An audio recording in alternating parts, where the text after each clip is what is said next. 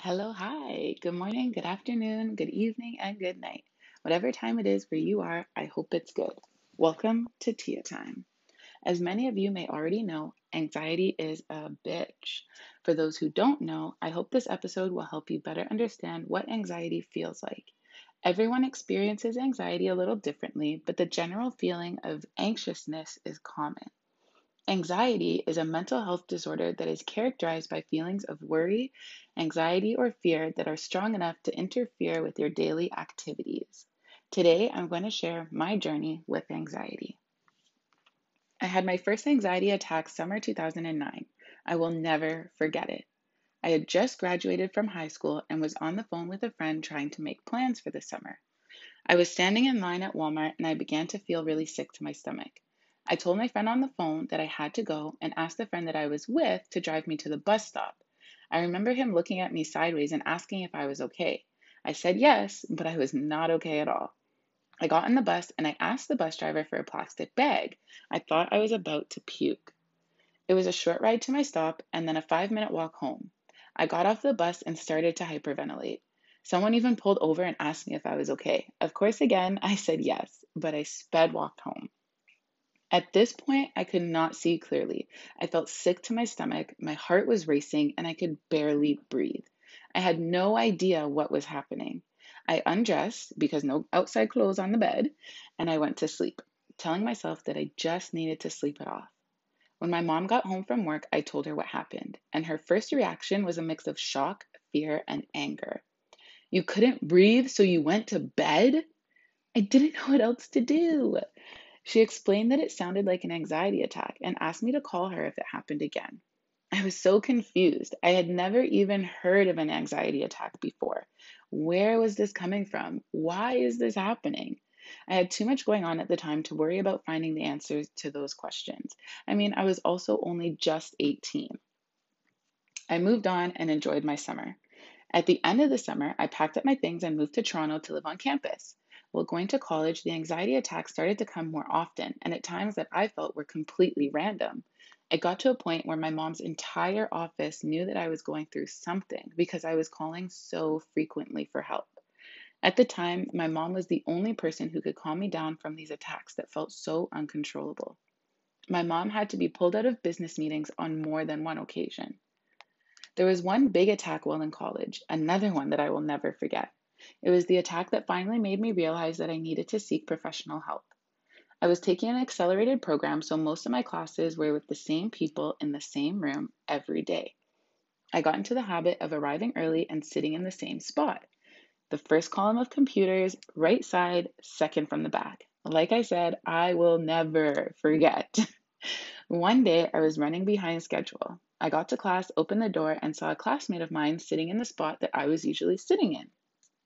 I was suddenly hit with a whirlwind of emotions. I was angry, frustrated, annoyed, sad, overwhelmed, and I just felt completely out of control. I started to feel dizzy, so I walked out, sat down, and immediately started shaking, crying, and hyperventilating. Through teary eyes and shaky hands, I called my mom. I remember two young women walking by and seeing me in tears. One asked, "Are you okay?" The other said, "Look at her. Of course she's not okay." They went into the washroom and came back with toilet paper for me to blow my nose and wipe my tears. Through shallow breaths, I thanked them and told them that I would be okay as I was on the phone with my mom. Once my mom got me to calm down, she suggested I see if there was guidance counselors on campus that I could speak to.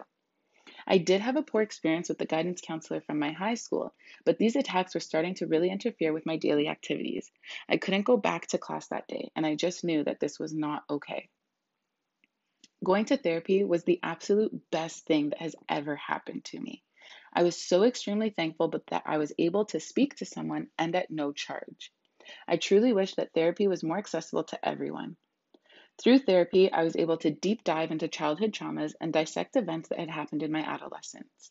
Things that I thought were normal turned out to be the cause of my anxiety. When my therapist asked if I was ever disciplined as a child, my initial response was no. Not that there was no discipline, but nothing that I felt was excessive or inappropriate. Regardless, once I started to become more comfortable, provide more details, and explain different experiences, my therapist made it clear that my anxiety was stemming from fear of not being in control, fear of the unknown, fear of getting in trouble. I began to put two and two together.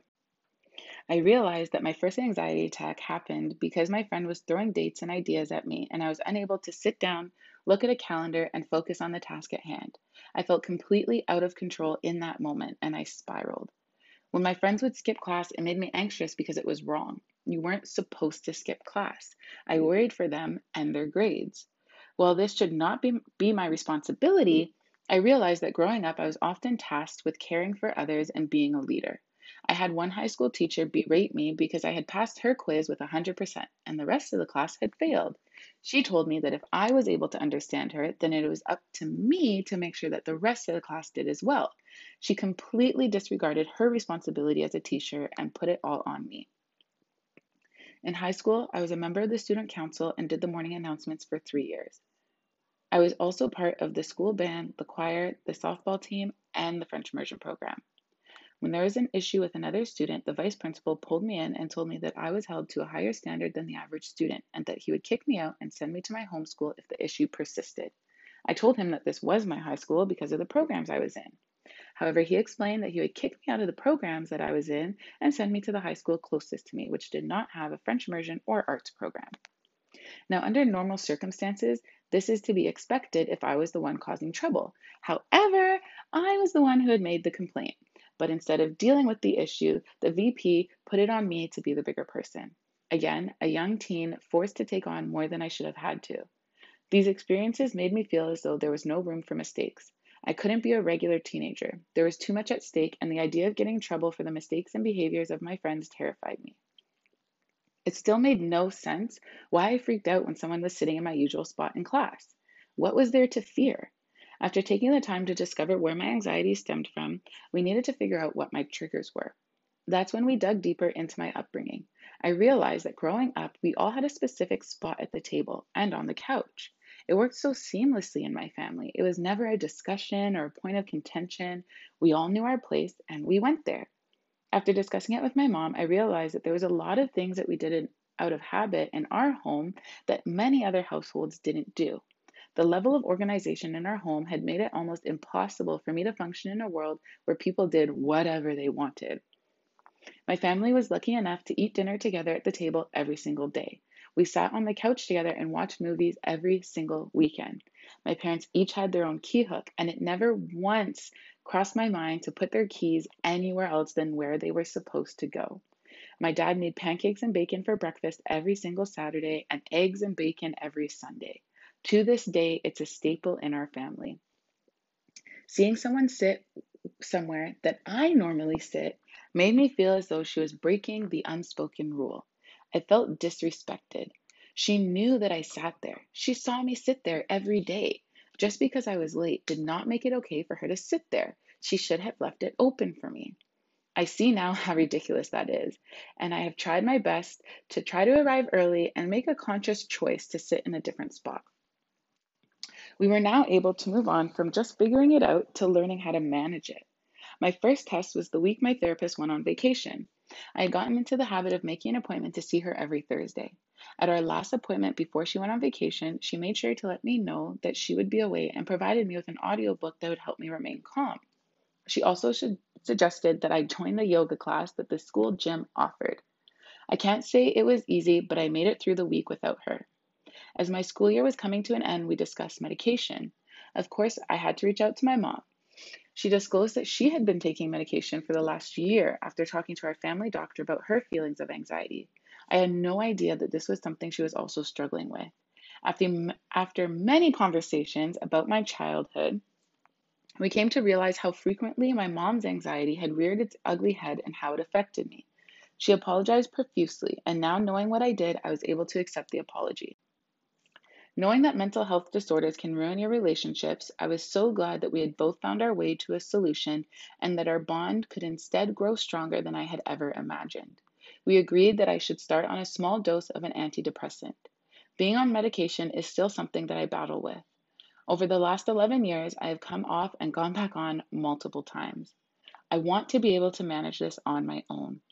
I want to be able to conquer it, cure it, fix it. I am working on reminding myself that this is not something that can be cured, but managed. Life is so much easier on medication, and while I still have feelings of failure, I know that going back on my medication was the right thing for me to do. It is what works for me and my family. While trying to remain unmedicated, I did find a ton of different tools to help me manage my anxiety, and for a long time they worked. I felt in control, powerful, and ready to conquer the world. Well, this episode was focused on my journey with anxiety. I will be recording a separate episode that covers all the things I did and continue to do to help me manage. I hope that this episode brought some clarity. Whether you are at the beginning of your journey or anxiety is something that you've been working on for a while, I hope you are able to relate. For those who are lucky enough to not have to deal with anxiety, I hope that this episode has made you more empathetic to those who are. Anxiety is no joke, and I try my best to always communicate when I'm feeling anxious, why I'm feeling anxious, and how you can help. All I ask is that you listen. Understand that sometimes you can't understand what someone is going through, but that doesn't mean that it isn't very real to them. Believe them when they tell you how they are feeling. Everyone is entitled to their feelings and is never okay to invalidate anyone. Until next time, peace, love, and happiness. Tia.